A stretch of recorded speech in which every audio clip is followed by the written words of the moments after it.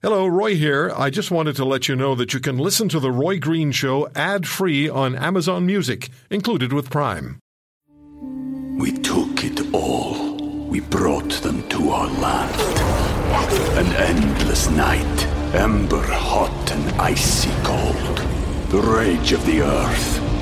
We made this curse. Carved it in the blood on our backs. We did not see. We could not, but she did. And in the end... What will I become? Senua's Saga. Hellblade 2. Play it now with Game Pass. Welcome to the Roy Green Show podcast. The Canadian Armed Forces Ombudsman this week accused the federal government and the Canadian Armed Forces leadership of defiance of common sense and stated there has been zero accepting of accountability by political leadership when complaints of sexual misconduct have been and are being brought forward. Gregory Lick is the ombudsman and military ombudsman, and Mr. Lick joins us on the Roy Green Show on the Chorus Radio Network. Mr. Lick, thank you very much for taking the time. You were very outspoken to parliamentarians and the CAF leadership in your media conference on Tuesday, and you said in part that sexual misconduct has, quote, moved from crisis to tragedy. Would you expand on that for us, please? I think I did speak also, and it's not simply just sexual misconduct, but any abuse of authority. I think that's one thing that we should remember. It is a bigger crisis and bigger issue than just sexual misconduct, not to diminish the importance of that particular issue for victims in that case, though. I think the issue now is that with a number of courageous people coming forward and a number of even leaders trying to bring these issues forward to people, that we're just not seeing the action that needs to happen. We're seeing review upon review upon review. And that's why I said enough is enough. We don't need any more reviews. We need to take action because people are suffering now. And in fact, from what we are hearing through our complaint line, through talking with people, through talking with military members, family members, civilian members, there is a big loss of confidence in the department. And the grievance system, Justice Fish also said that it's collapsed under its own weight. It's just simply not working. All these things together are making for moving it from a crisis to a tragedy. And you said also the scandal has put on display a culture that insulates its bad actors and demands silence of its victims. Just to read those words and having heard you say them, that is deeply troubling. And you wonder, how did we get to this point? Well, I think it's certainly not happened in 1 month. This is something that I think everybody recognizes has been going on for years, if not decades. Yes, the culture is changing, but it's changing so slowly that, and perhaps it's certainly not changing enough to not only protect those victims who come forward, but really support the courageous leaders who try to bring things forward. And you heard certainly in the media and in front of parliamentary committees, some of those courageous leaders trying to bring things forward. But at the same time, changing culture, I think we can all recognize, is a long-term effort. It's not going to happen in another month type of thing. But I think more than anything, people have to see action, and they have to see action when issues are brought forward. And that's where I get frustrated. I get really frustrated when there's a simple words but no action. Yeah, the frustration was evident. Your office reports directly to the Minister of National Defence, Harjit Sajjan, and you said that this creates a problem. Would you explain to us what it is, what the problem is that's created by the fact that your office reports directly to whoever the Minister of National Defence is? Yeah, and I think one of the reasons we put a couple of relatively new powers into the draft legislation we are recommending as must-have is to bring issues either to higher political levels than the minister, such as the Prime Minister, or ultimately to Parliament. Because right now, those particular issues that may be brought forward can be stopped if there are vested political interests or whatever. We don't want that to happen. My job as ombudsman is to ensure that issues receive the particular look and review and exam that they require. And sometimes the political interests have an interest in creating or really creating their own narrative, and in essence protecting the department and protecting the political party. This issue is particular to all of Canadians who are represented by Parliament and not just one political party. You must have been really disturbed that the second in command of the Canadian Armed Forces and the Canadian member, or at least the commander of the Canadian Navy, were going to go golfing with the former Chief of Defence Staff, Jonathan Vance, who's being investigated by military police over sexual misconduct allegations. Now, Lieutenant General Michel Rouleau resigned as the 2IC after the golfing outing, saying he understood the golf game was a factor in the, quote, erosion of trust in military leadership. Was that a head shaker to you? I think more than anything, I mean, they've admitted a lack of judgment in that particular case, and I think we can accept that. Still, at that level of judgment is problematic, I think. And yeah, for sure. I think what I believe more than anything, for people to come forward, they have to perceive and have confidence that issues are going to be examined, analyzed, investigated properly. And the perception that the reality that the military police reports to the Vice Chief of Defence Staff, that creates basically a lack of confidence issue for people to come forward, even if there may be no particular influence. In reality, the perception is just as important as the reality. You said on Tuesday, Mr. Lick, I want to come back to something you said at the beginning of this interview. You just touched on it.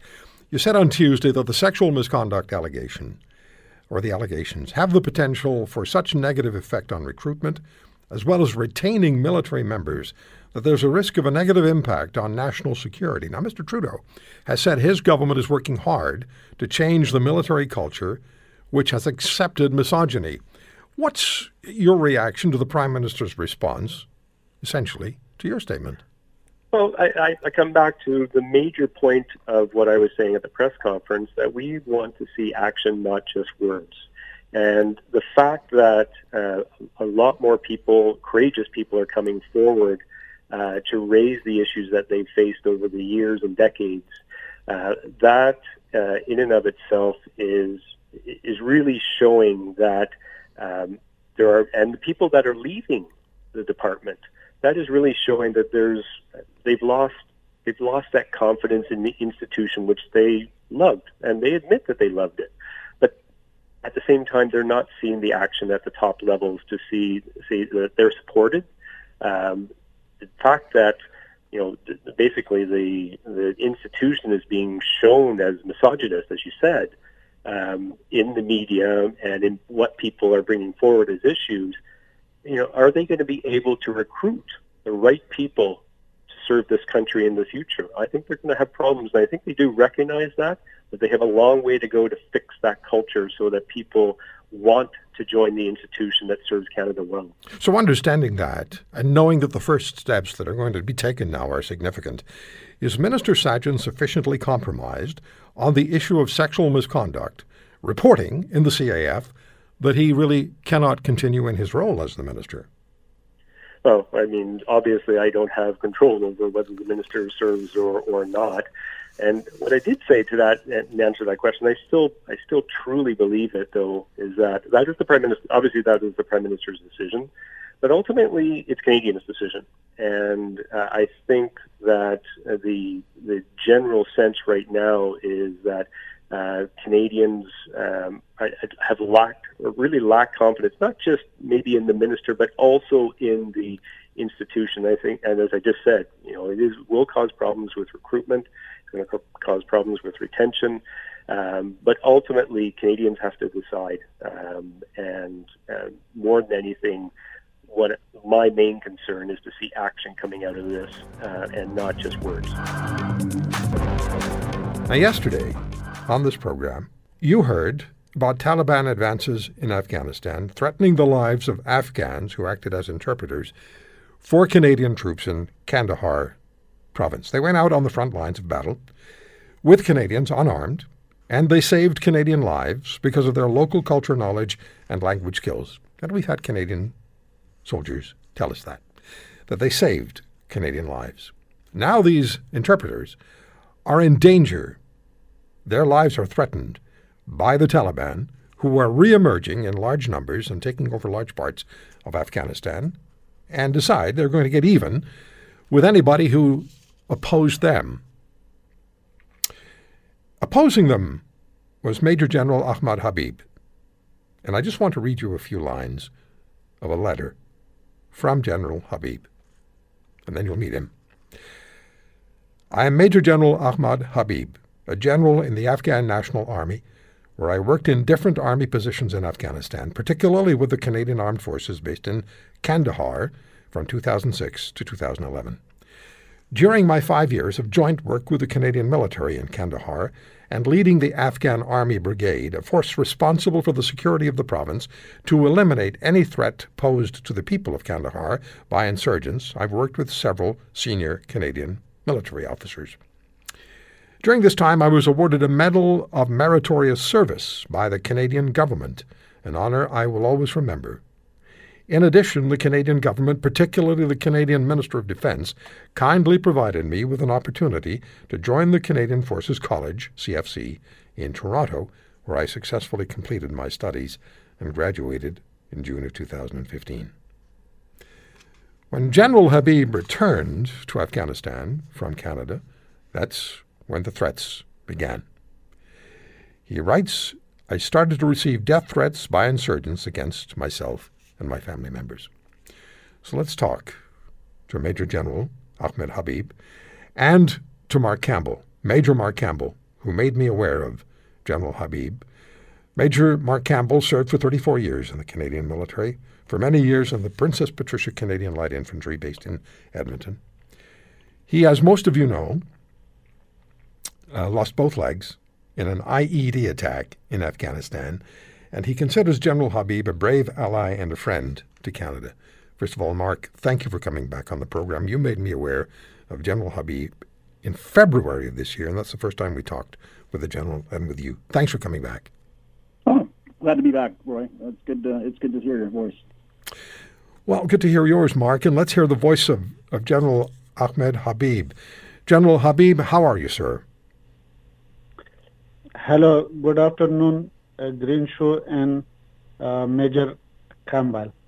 I hope you all are doing well and safe from COVID-19. My regard to Canadian people. Thank you, sir. How are you, General Habib? How are you?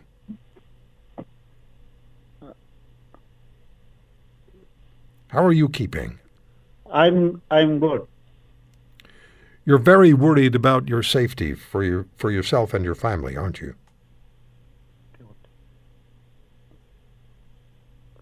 Yes. I know your son is there with you, and your son is translating for you. And yeah. If you wish to include your son, put him on the phone. We can do that as well. Okay. Hello, sir. Hi. What's your name? I'm Mustafa Habibi, sir. Hi, Mustafa. Tell us about... I'm well. How are you, sir? I'm doing good, sir. Mustafa, tell us about the threats that your dad, you and your family are living under. Yes, sir. We started to receive updates by insurgents against our family. So now it's very critical situation in Afghanistan for my family members, and it's a big risk here. So my dad protected a lot of lives, and he works shoulder to shoulder with Canadian people. So we are kindly requesting to save our family life, sir. Yeah. From Canada government, sir.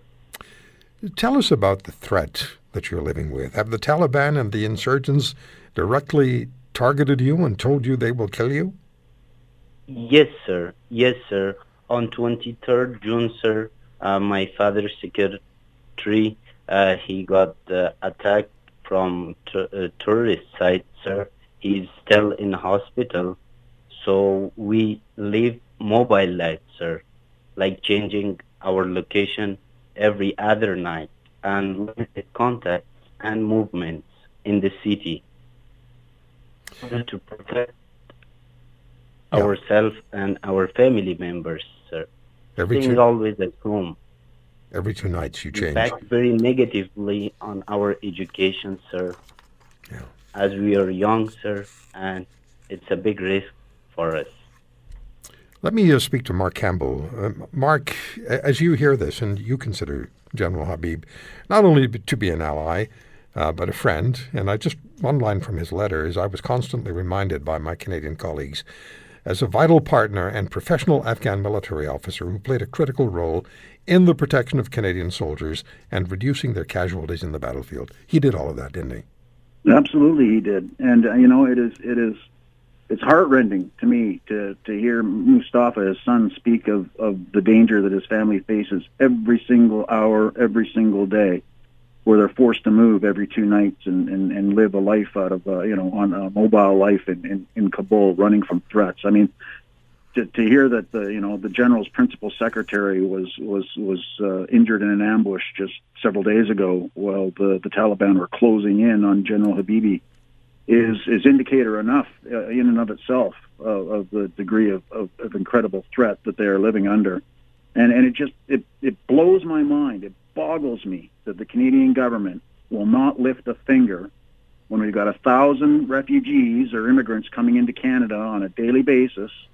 If you crunch the numbers, it works out to about 1,000 a day coming into this country, and we just can't make the arrangements for some reason to save the lives of Canada's principal ally in Afghanistan for the 5 years that we were there in combat, and we can't seem to lift a finger to provide some sort of reciprocal relief to him and his family. I just can't figure it out. Mark, tell us, please, what the general did in battle with his brigade, what he actively did in order to safeguard Canadian soldiers who were fighting alongside him. What did he do? Well, first and foremost, he provided his own brigade, his forces, to work shoulder to shoulder with the Canadian forces, often leading with the Afghan, putting an Afghan face on coalition operations. So first and foremost, General Habibi provided his soldiers to work alongside our soldiers and often to take the most dangerous, most precarious of positions within the organization, which was to lead these sorts of operations, to be the first ones through the door, so to speak. So absolutely critical. We could not have operated in Afghanistan without the Afghan National Army working alongside us and working with us very closely. I mean, my job as the operational mentor and liaison team leader for Panjwai in 2008 was exactly that, to provide on-the-job training to the Afghan National Army in combat so that they could work more closely with Canadian Armed Forces.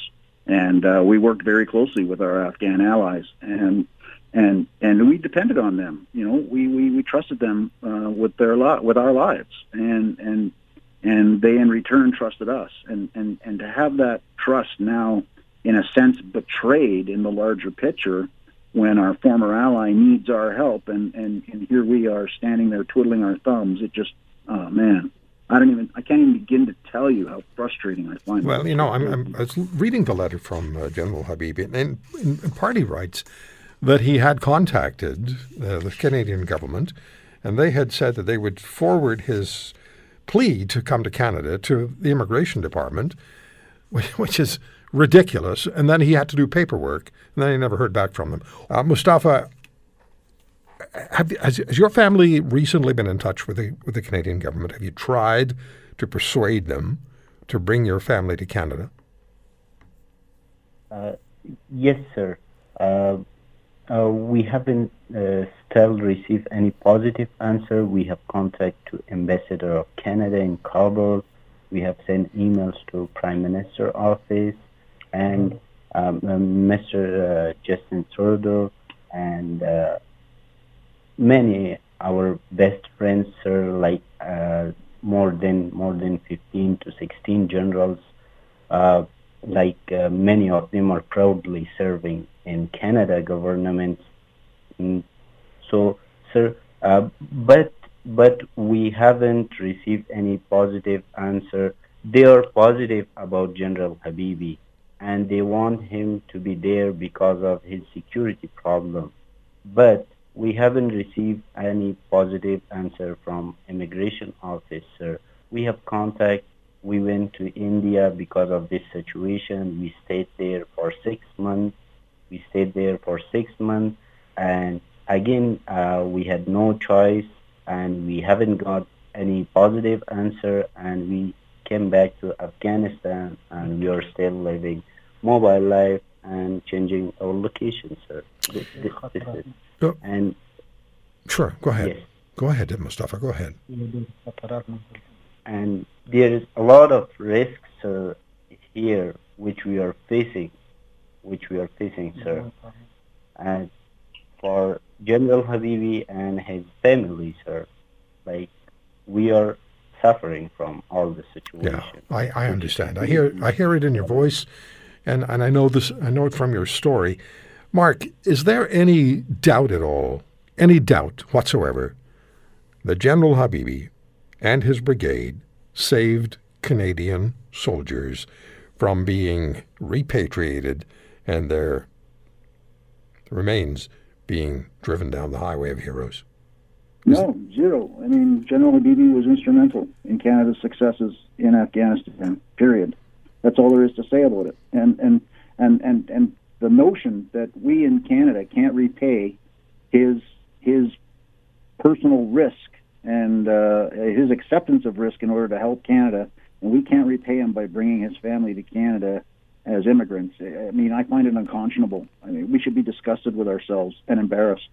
Internationally, we should be made pariahs for our inability to basically fulfill our obligation, to finalize our obligation to our Afghan allies. It's ridiculous, and quite frankly, I'm ashamed of my Canadian association when my Canadian citizenship. When I know these people, I worked with these people, I risked my life with these people. Broke bread with these people, and we are reneging on what should have been a reciprocal sort of arrangement. And Mark, does it surprise you? Mark, does it surprise you? I mean, it surprises me because we're not talking about, even if we were talking about 1,000 people, that wouldn't matter as far as I'm concerned, and as far as many military members who served in Afghanistan are concerned. It doesn't surprise me, Roy, that the current government really doesn't care. It doesn't surprise me at all. They're fixated on a fall election. They're fixated on saving their own skin when we speak specifically about the Minister of National Defense. I mean, I've written to him. I've tried calling him. Quite frankly, all he cares about is saving his own skin in his current position as Minister of National Defense. He seems to have one way to do that, Mark, is to bring the general to Canada because he served with the general. I know. They know each other. And yet we've got a Minister of National Defense who doesn't really seem to care about his reciprocal obligations to his former Afghan allies. It's ridiculous. Let me do this, Mark. I can't. I'm a loss for words to describe how disgusted I am with the situation. Yeah, Mustafa, what is it your dad, your father, and your family want to say to the Prime Minister of Canada? What do you want to say to Mr. Trudeau? Sir, we are requesting to pay a hit to this issue and help us and my family members by providing as a refugee status in Canada, sir, because we are suffering from security situation, sir. Yeah. Well, I think the vast majority of Canadians would want you here because your dad and his brigade fought alongside our Canadian soldiers and saved Canadian lives, Canadian military lives, and received the Medal of Meritorious Service from the Canadian government. Mark, it'll be a stain on our national and international reputation if anything happens to the general's family.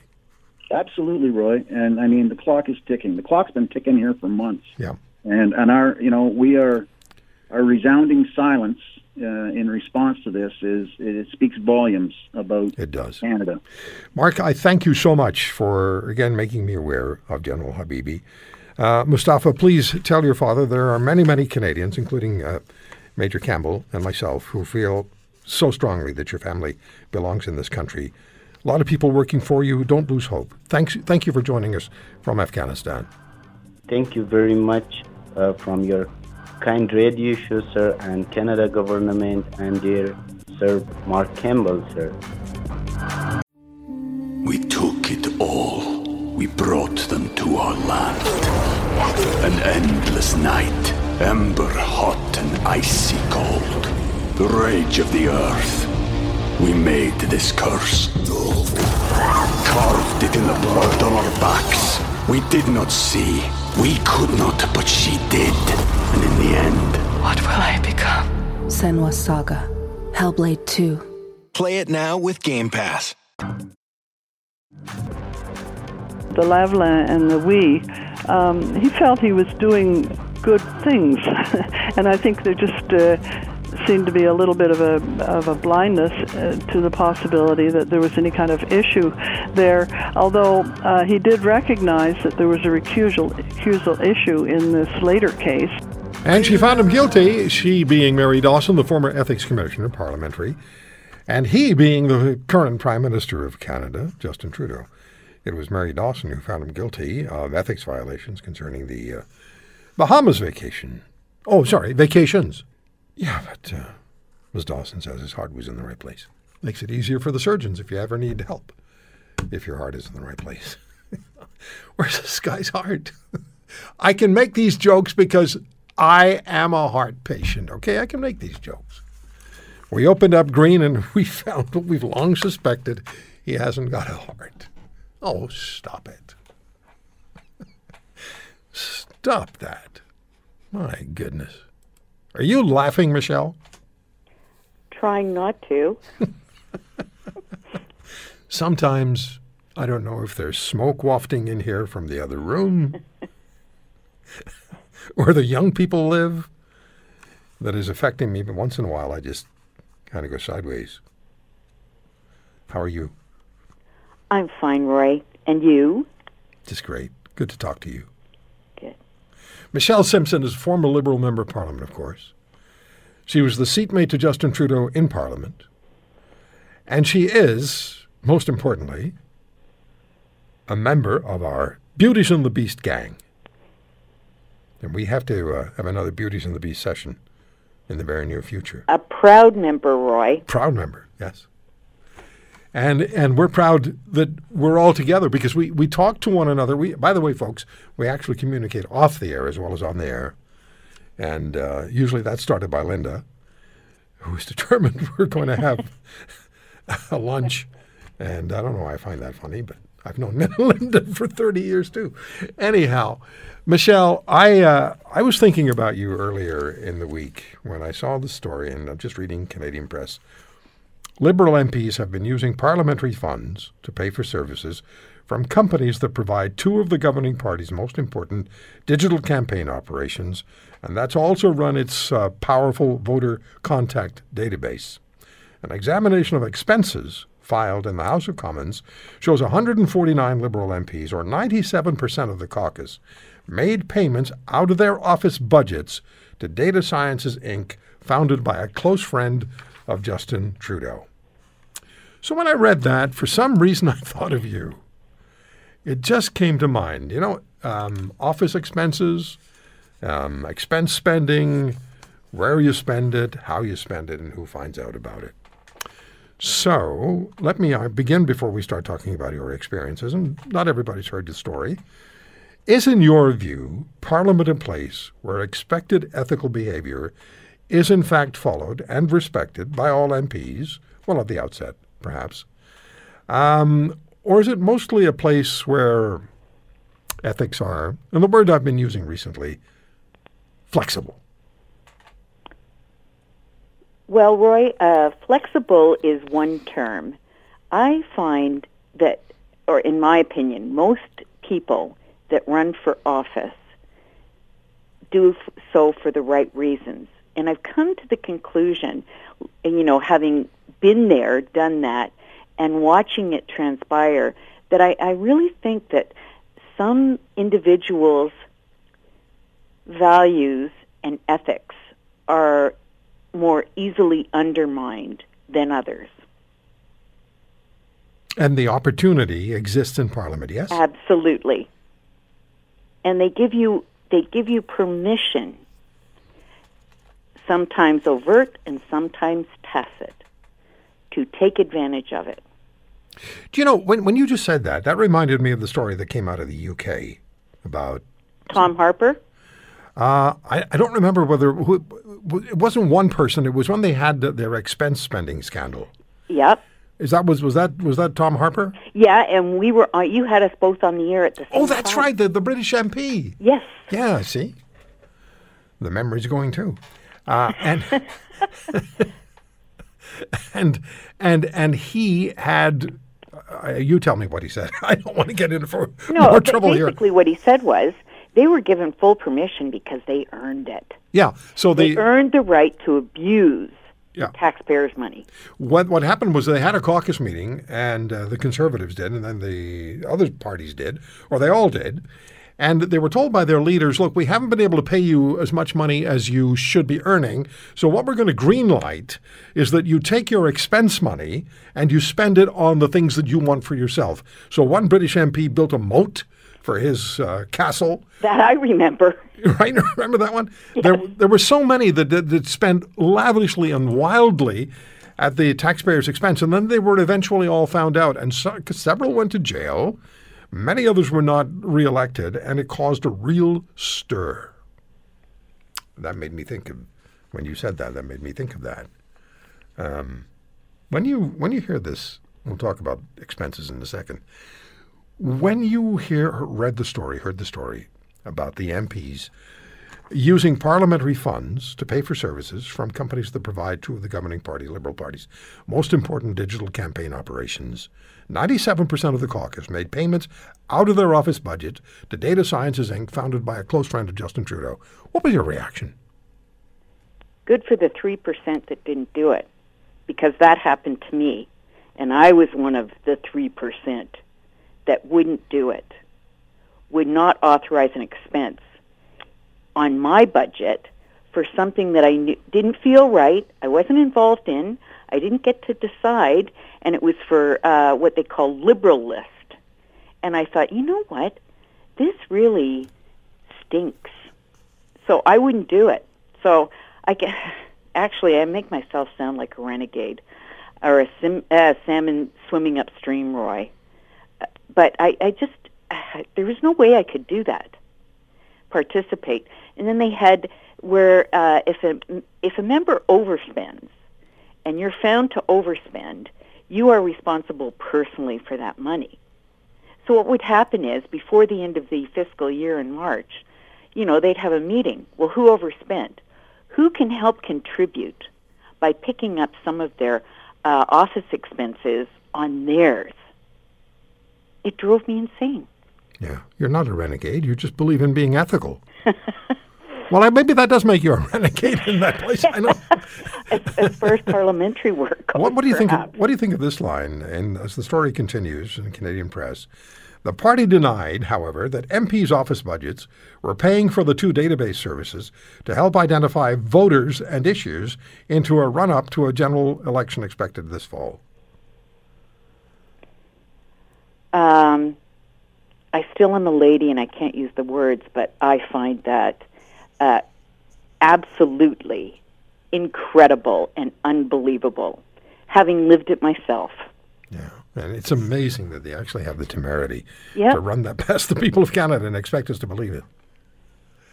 I really mean this. It's an honor to know you and the person you are and the ethical standards you live by and you expect from those around you. Michelle, you make the room a better place. Thank you, Roy. But I didn't do. That's just who I was. And for my tenure, it didn't do me a lot of good. But for you, bringing the story forward and allowing me to tell people what's really happening has really been an honor. Share with us, please. Many people haven't heard this yet. Others will remember some of it, and if you remember it all, I know you'll want to hear it again, and there's a component that I hadn't heard about until about 2 days ago. Share with us what you did as a first-term member of Parliament that got you into very hot water with the Liberal Party leader and his party henchpersons.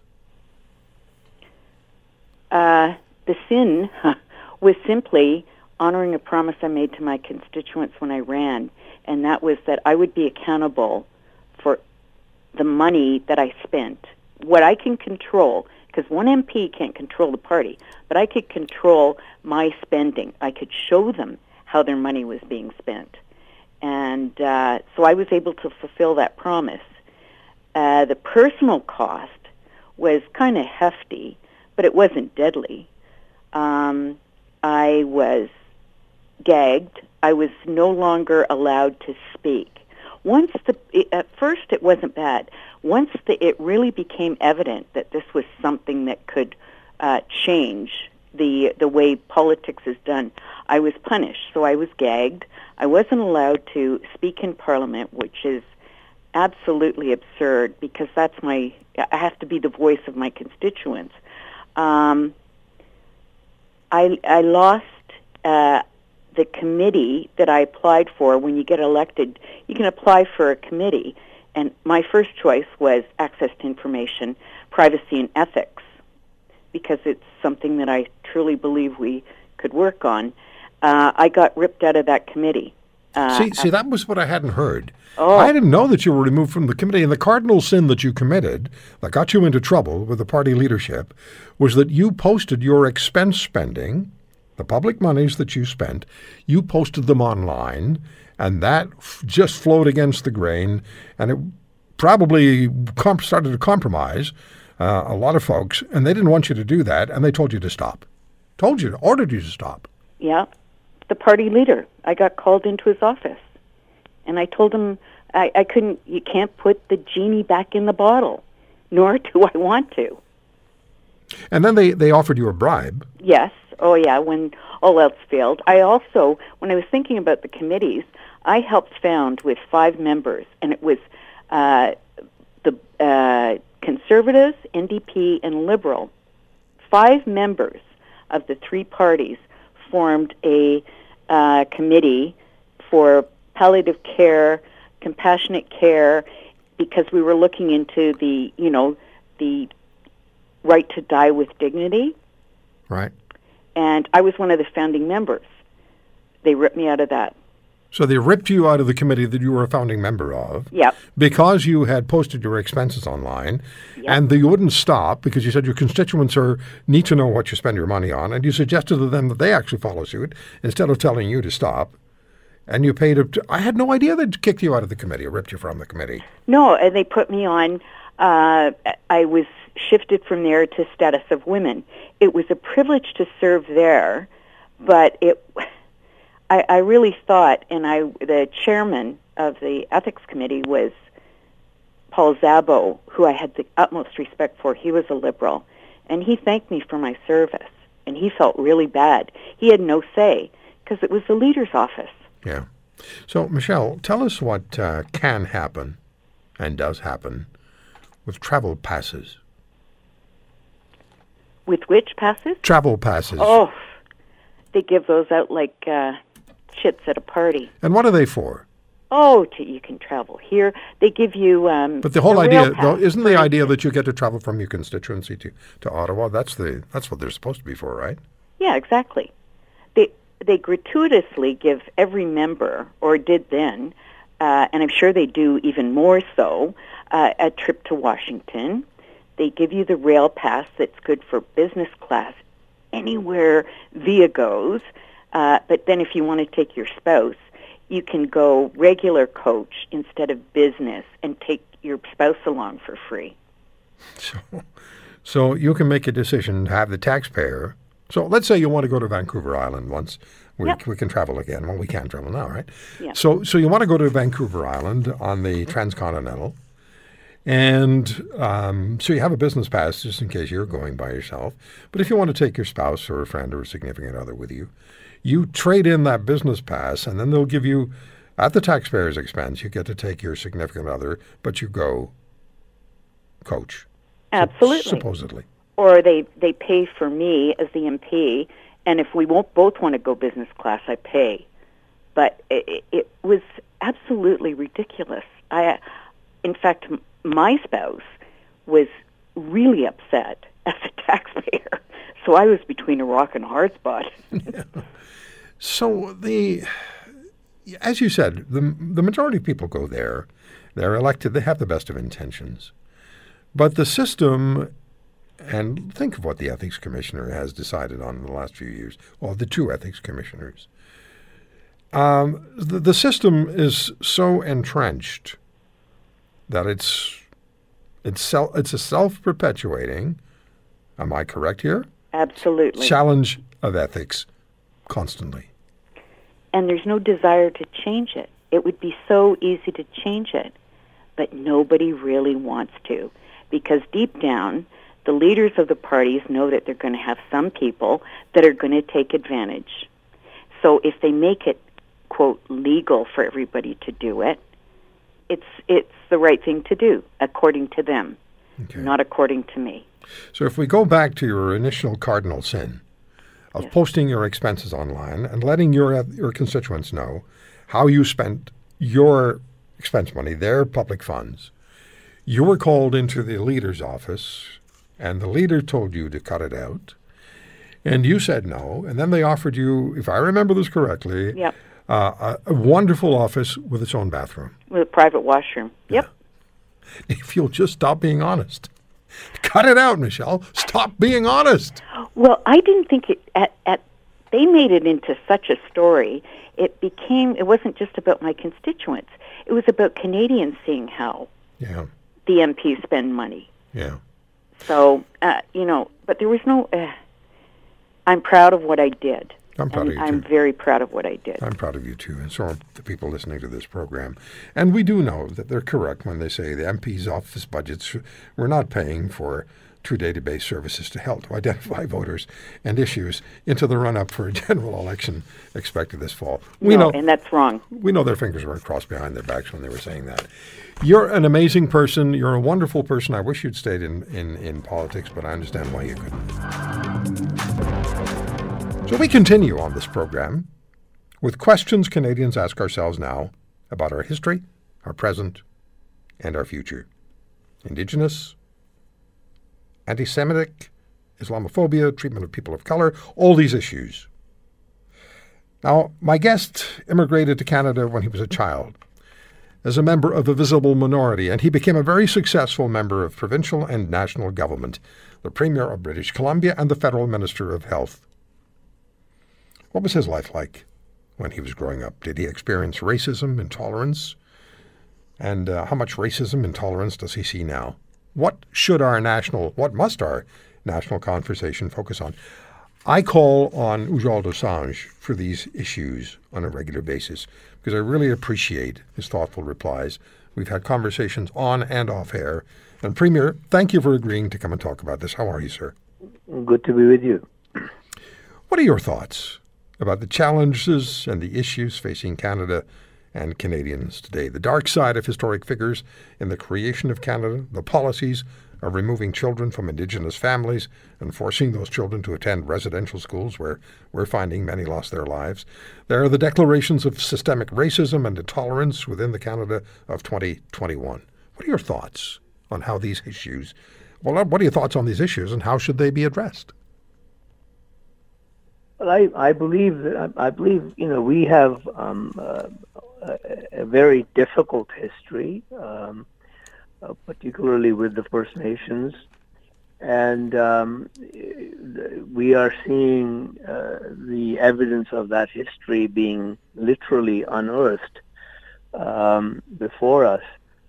And I know that there is impatience in the ranks of the First Nations in particular and other people in Canada that we need to deal with these issues more quickly. But the fact is that these kinds of issues are so intricate to resolve, so difficult to resolve, it takes time. I'm not suggesting they should have patience, impatience is a good virtue if you're looking for change. But change is not going to come overnight. I mean, I came to Canada in 1968. It was a progressive country then, with its darker chapters of its history. It is more progressive now, but it is, we haven't dealt with all the blemishes and all the injuries that we've done to each other, and that in particular we've done to the First Nations. That needs to be done. I heard that may have been the former cabinet minister of Mr. Trudeau saying that transformative promise that Mr. Trudeau made should be implemented. I agree. But it's not going to happen overnight. It's tough. The overall issues that we hear discussed about Canada, the questions about the rise in anti-Semitism, Islamophobia, systemic racism.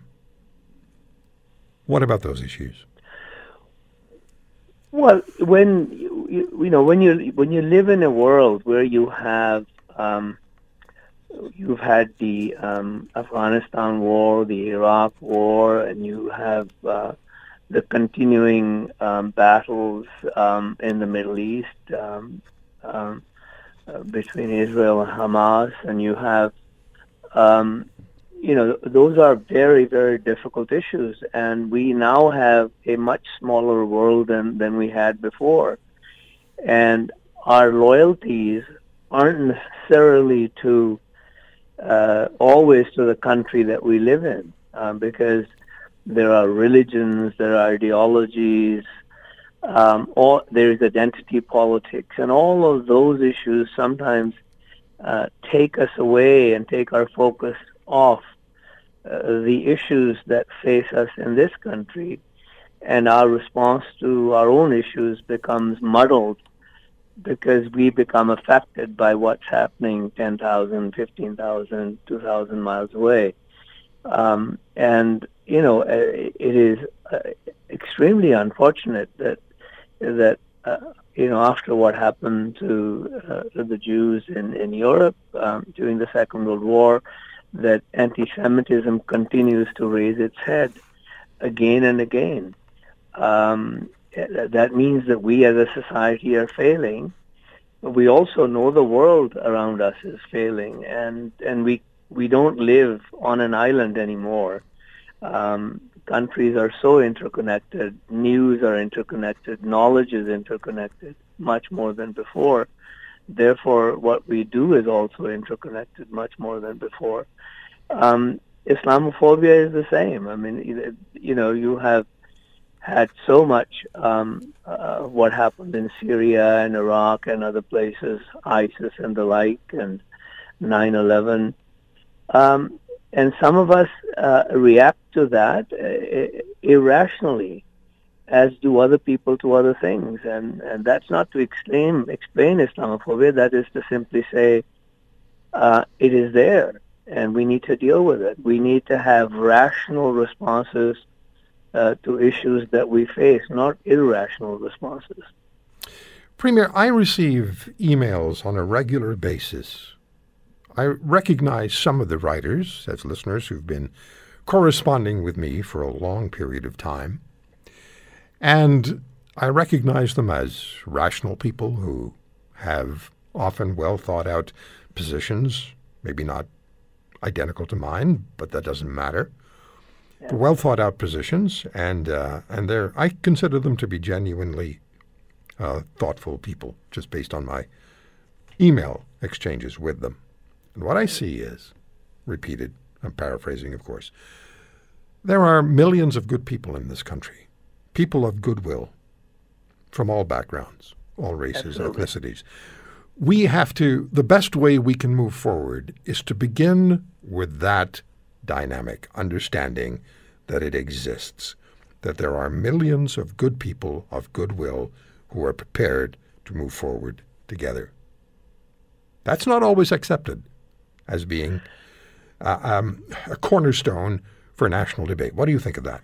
Well, that I think is increasingly a problem, because I was just talking to an old colleague of mine, a former colleague who is still in government in British Columbia, just the other day, and he said to me, as you know, he said the political world isn't the same when you were here in BC. He says there are people who increasingly now believe that if you don't think the way they think, you're either an idiot or a racist or a fascist or whatever else.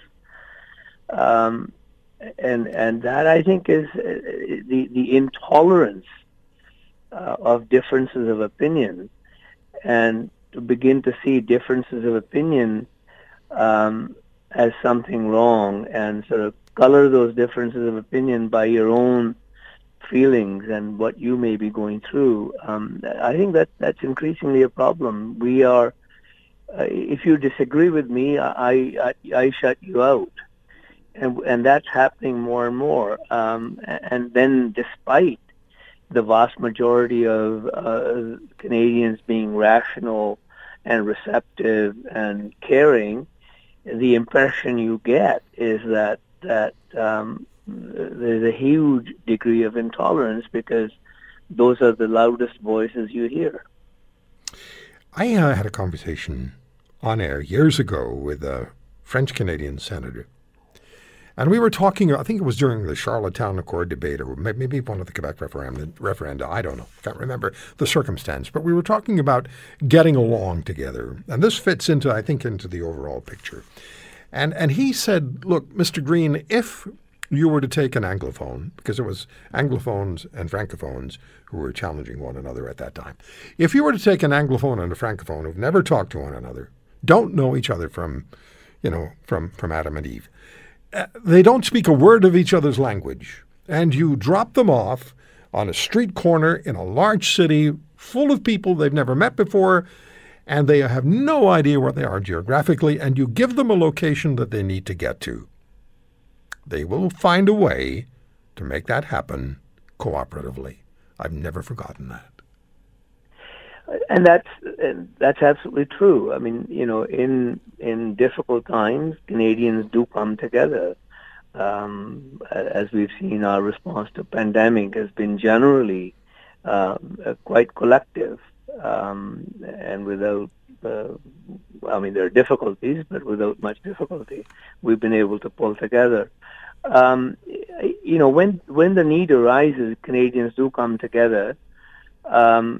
But I think sometimes what happens is that you look at Twitter and you look at Facebook and you think that is what the world is about. I don't know whether millions of Canadians ever see Twitter or Facebook. I'm sure there are huge pockets of our population that don't go to Twitter or Facebook every day. I can tell you I probably wouldn't be on Facebook or Twitter had I not been a member of Parliament when sort of this came into vogue. My staff set it up and I have it. I go to it less and less and less, because I find that it's like an echo chamber, and we're all sort of talking to ourselves or people like ourselves. I'd much rather read the newspaper. Yeah, or listen to a radio talk show. Of course.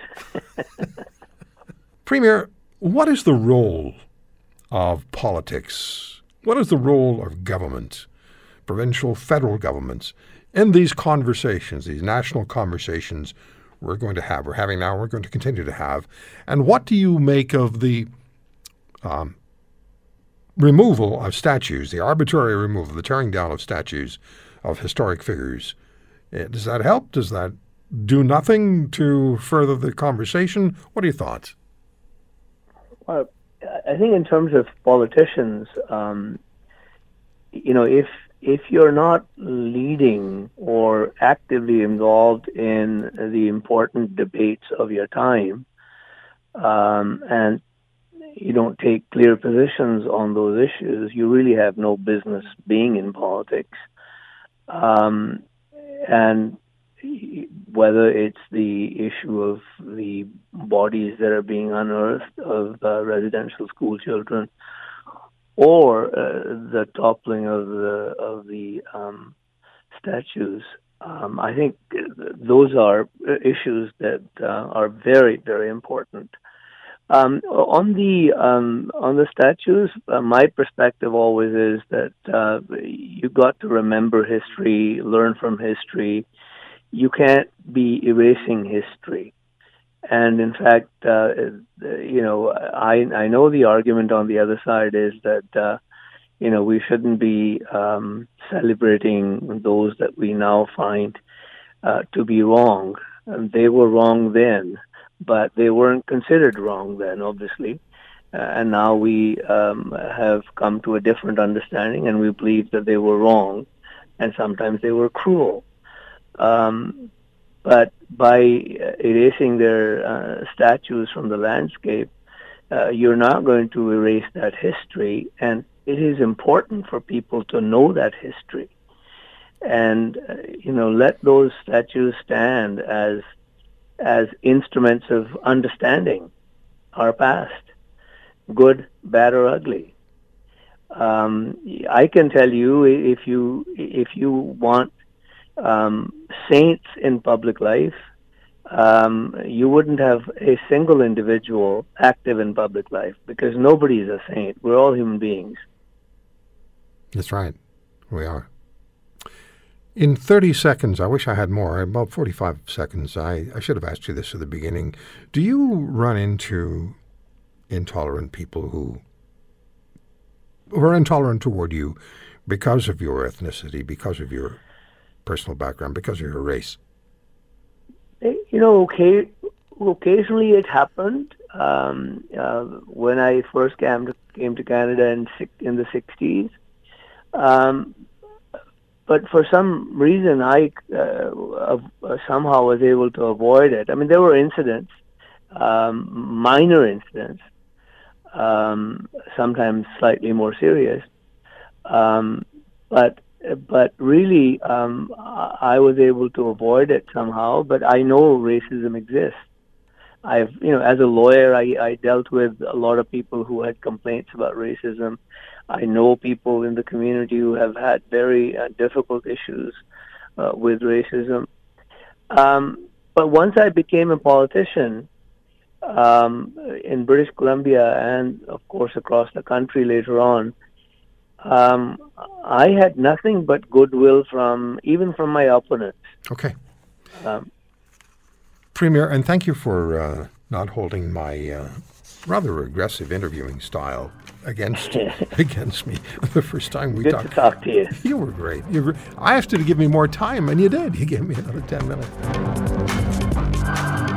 Thank you for listening to today's podcast. If you want to hear more, subscribe to The Roy Green Show on Apple Podcasts, Google Podcasts, Spotify, Stitcher, or wherever you find your favorites. And if you like what you hear, leave us a review and tell a friend. I'm Roy Green. Have a great weekend.